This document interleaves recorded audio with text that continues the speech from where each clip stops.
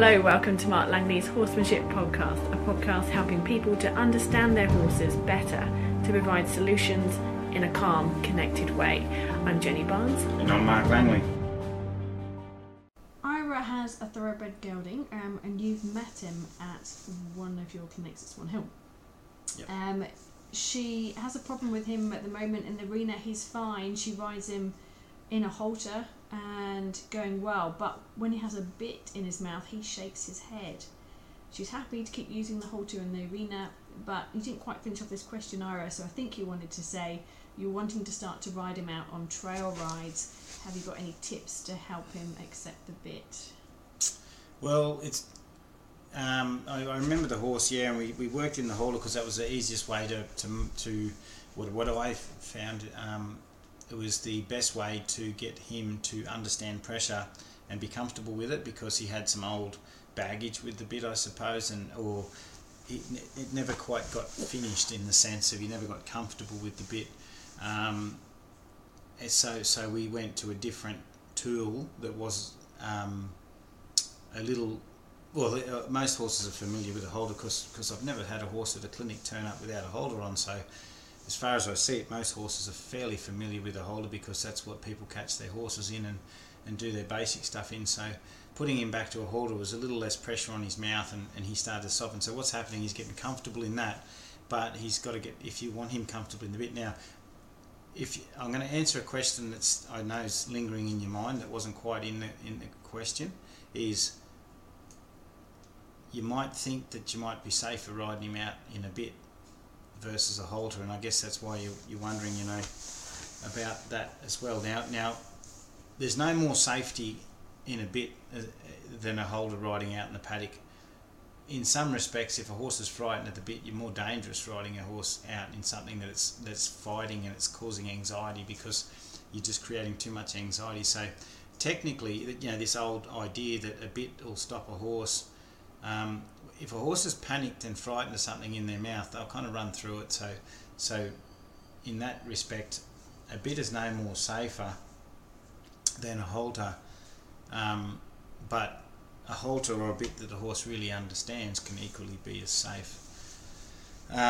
Either way, before you ride him out, if you're going to start to ride him out in the halter, I would have stepped him up a little bit.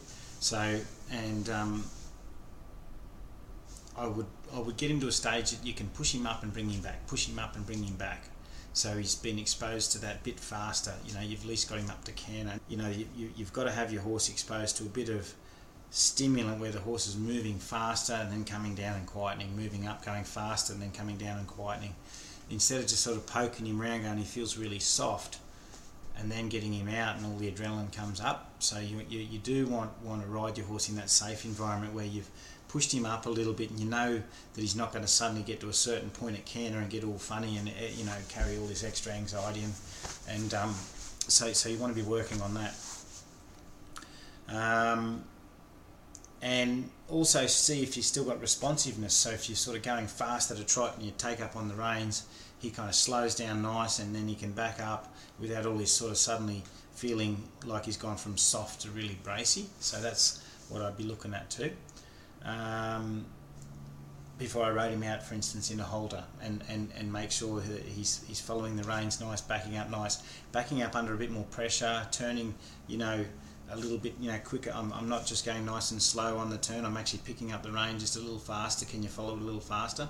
Things like that are really good to expose him to before you go out in a halter. But to get him used to the bit, I would treat the bit as, I'd put the bit in his mouth without reins on, and I just let him carry the bit for an hour or two before I go and work him, in a safe yard that he's not going to get hooked up in or something like that. And I just let him carry the bit, even just eat a little bit of hay or something, so he's just chewing the bit till he just gets over the fact that the bit's just been put in his mouth. So take that sensitivity away by just exposing him to the bit for a bit longer before you work him, and that's what you do with a young horse. Then the other thing you could do is ride him for a few days in the halter with the bit in his mouth. So he's got the bit in his mouth, but he's still softening to you, and he knows the bit's in his mouth, but he's still backing up soft to you because he's listening to the halter. So get him doing those basic turns and backups and things that you're doing while he's carrying the bit. And then you could start to integrate the bit back in. Once upon a time I used to ride with a bit and a halter, and then after a while I just went back to a safer yard and told them that I'm going to just gently commit to the bit.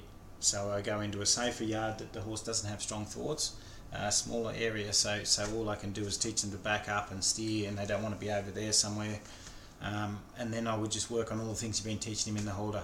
And if he starts to shake his head, just gently put a little hold on him and not go and attack him, but just let him kind of shake a little.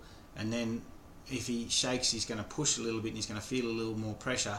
And then when he kind of softens a little, just loosen up and say, oh, there, you found a bit of softness there. Even if he just softens in the jaw and he doesn't back up, just to get him to kind of go, okay, I can just relax into that, and that me shaking it's not taking it and making it go free. If that little hold's frightening him, then you might have to just kind of let go of that hold. But I think that's what's going to happen. He's going to say, can I do this? So that's why you've got to have all the other things working really good in the halter, so he's not like a rearing horse. You've got that out of him. Otherwise, so the two reins, that's what happens with two reins. You want to hold till he stops, fighting it. But if you think he's got a little too much fight with the two reins first, in that small yard, you can just slide down, and I just pick up a rein and take a bend and trying to get him to think and bend and steer across, and just do that. Slide down a rein, pick a bend up, turn him in a new direction, and just keep doing that time after time after time. And after about 50 or 60 left rein turns and right rein turns, you feel him start to kind of sort of bend and come in and around the turn, and he start to yield with that rein. And then once you start to yield and softly bend in those turns and not fight it as much, then you might start to close two reins and say, now I'm just going to close and just back up a step. Technically he's already knowing how to back up, so once he just yields to those reins, but the rein is a pathway. You don't want to be kicking him up and saying, now slow up. You don't want to be doing that with him. You want to lead him into something with the rein. So the back up, you'll lead him into a back up from a standstill. You lead him into a turn. He could be walking, but you're not kicking him up to go fast and then going woo back or turn and come back. You're just leading him into a movement with the rein. The more the horse can lead into a movement with a rein, and those reins create movement, the less the horse is going to fight. But if the horse is rigid in their body and not knowing they can move their feet and think into a turn and balance into a turn, then what's the alternative? When you're rigid in the body, you're just going to fight in your head. Okay, so you've got to really think about leading him into his movements.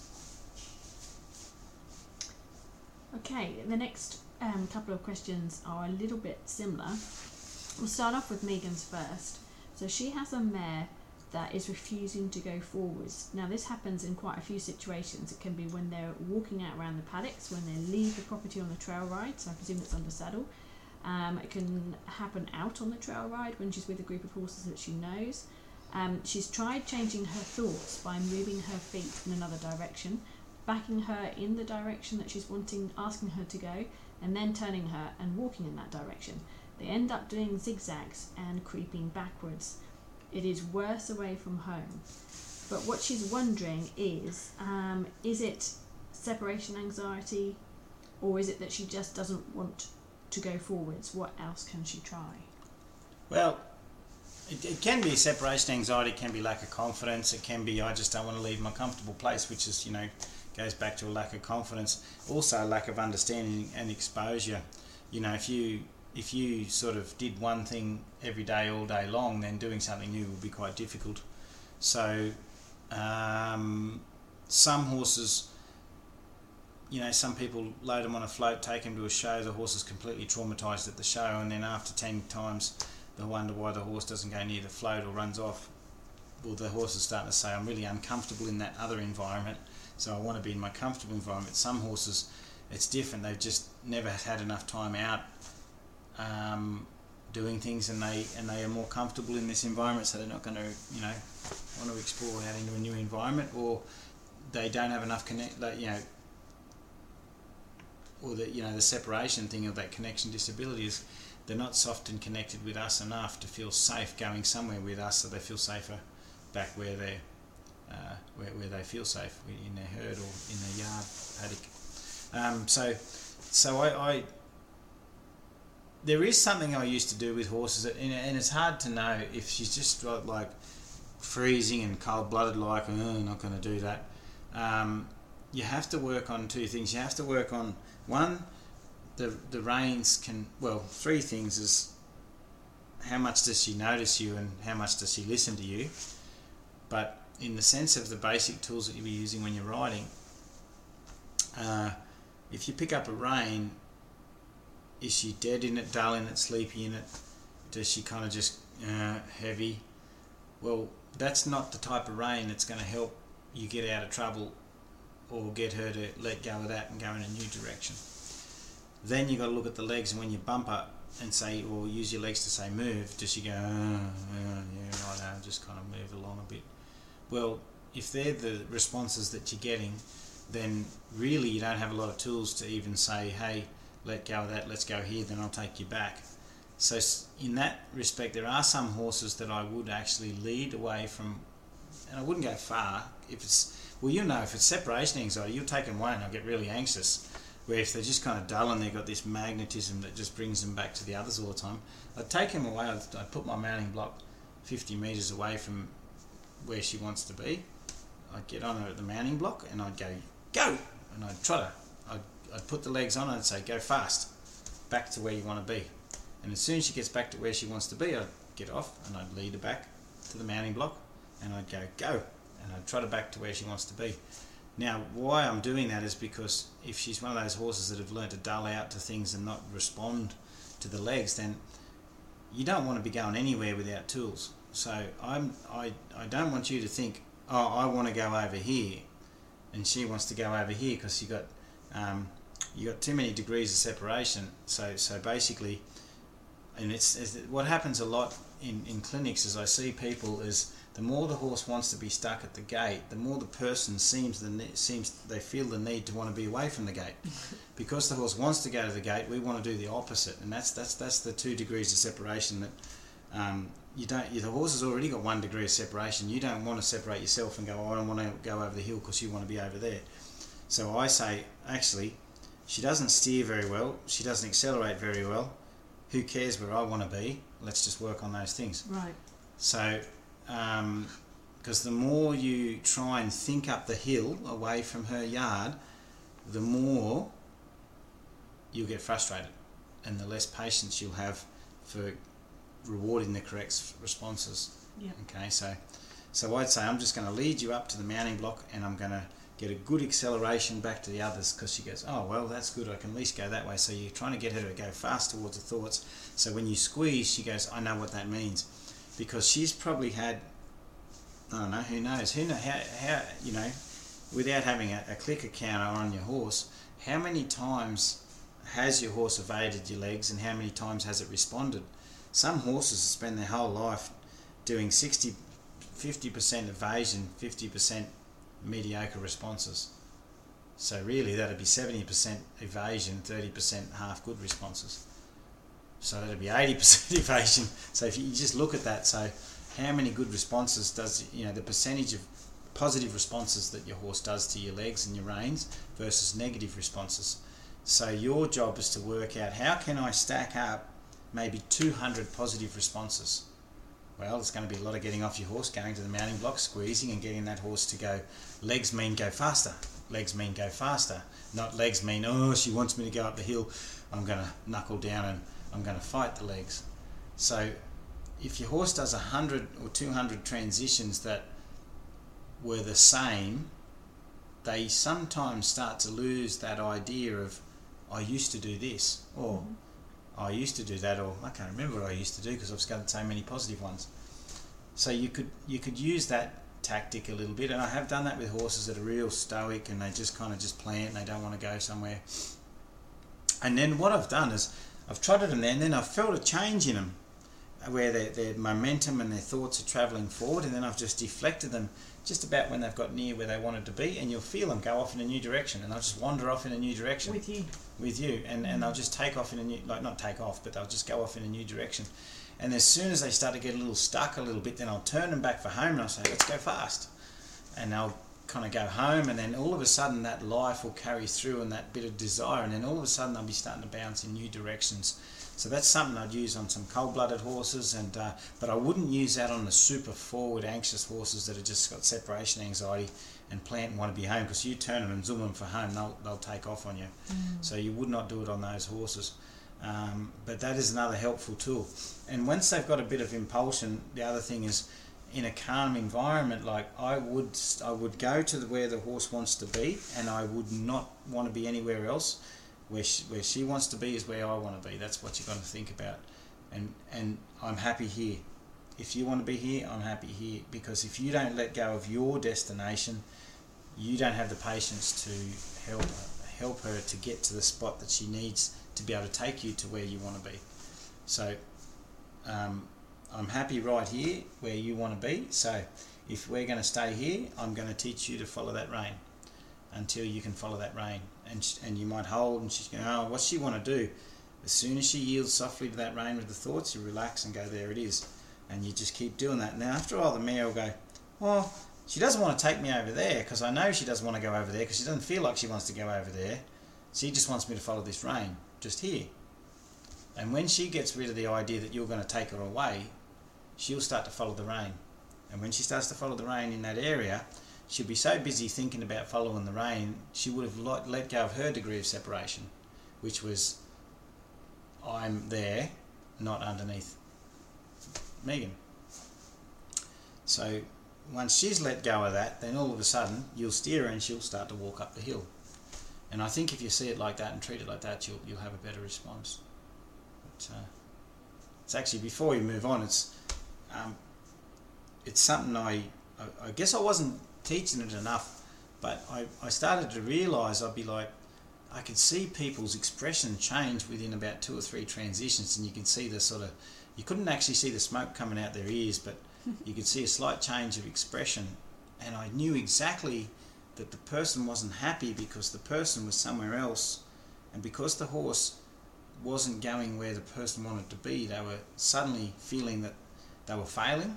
And the horse was failing, and it was all getting all, doom and gloom. But when I said, "What? There's no cocktail bar up the other end of the arena. What makes you want to go up there?" And they go, "Oh, really? Yeah. Well, there is nothing up there. It's just another end of the arena. What is the difference between this end and that end? Nothing. Unless there's really something up there that you need to go to right now, an appointment. You don't really have to be anywhere. So all you need to be is at the best place for you to help your horse learn something." And that is the whole philosophy, I think, of taking your horse.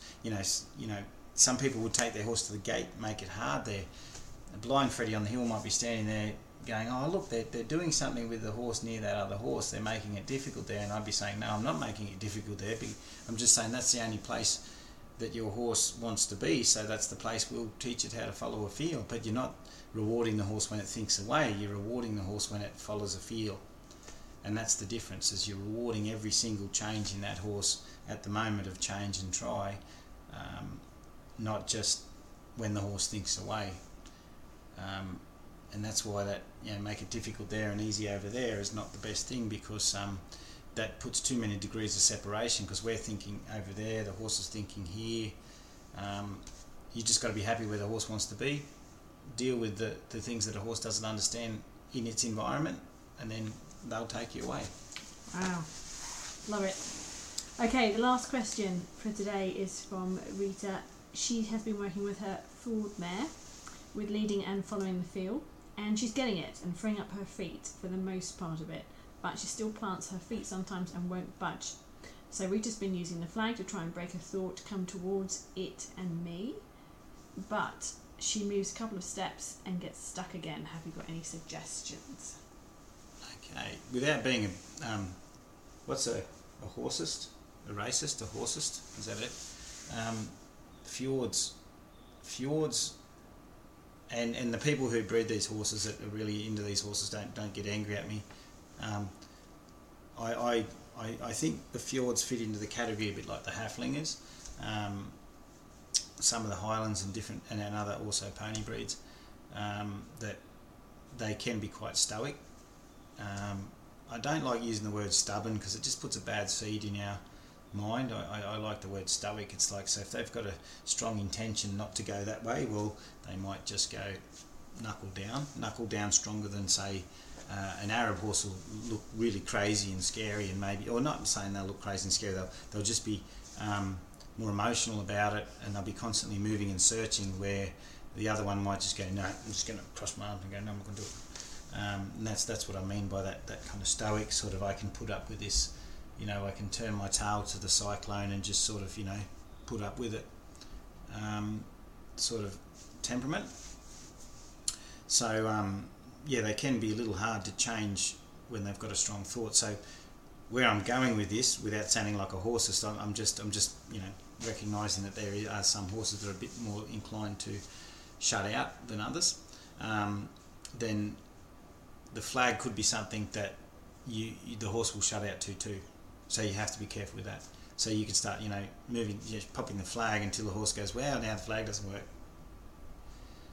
The reason why this is an interesting thing, the horses that have been driven with a flag, if they're scared of it, you can use a flag very effectively to get them to search and change, though you've got to fix the driving side of it and what they used to think. Because they're so frightened of the flag, they respond because they have escaped from the flag so many times that they believe that the flag could be a threat, so they don't shut down to it as much, especially the open-minded ones. But if you've started a sort of a fairly cold horse with a flag and you've never driven it, there is a chance that the horse goes, what are you going to do with it? You just shake it in the air and it never does anything. I've never moved my feet away from that flag. I've never escaped from it in my life. And they will shut it out very quickly. And this is the sort of the hardest thing that some people might have that are used to driving horses and they're changing to guiding horses and they use a flag for awareness. It's a very fine line of getting a horse dull to it or keeping them sort of alert to it. So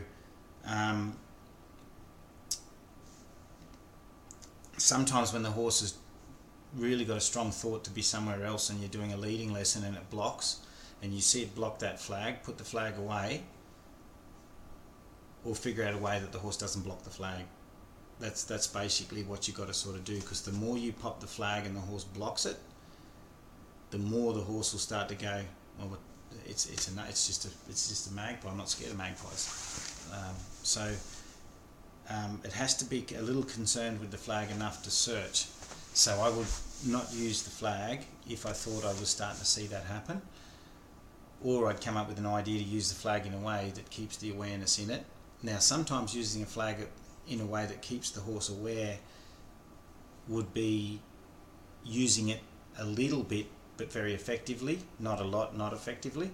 So I might do like something I do sometimes with horses that have got a little used to the person's rhythm and stuff like that, as I'll use the flag as a magpie. So but the magpie scenario is a bit like, I've heard someone explain me the exploding box, not theory, but and I think Harry Whitney was talking about exploding boxes, but a student from his years ago mentioned it to me.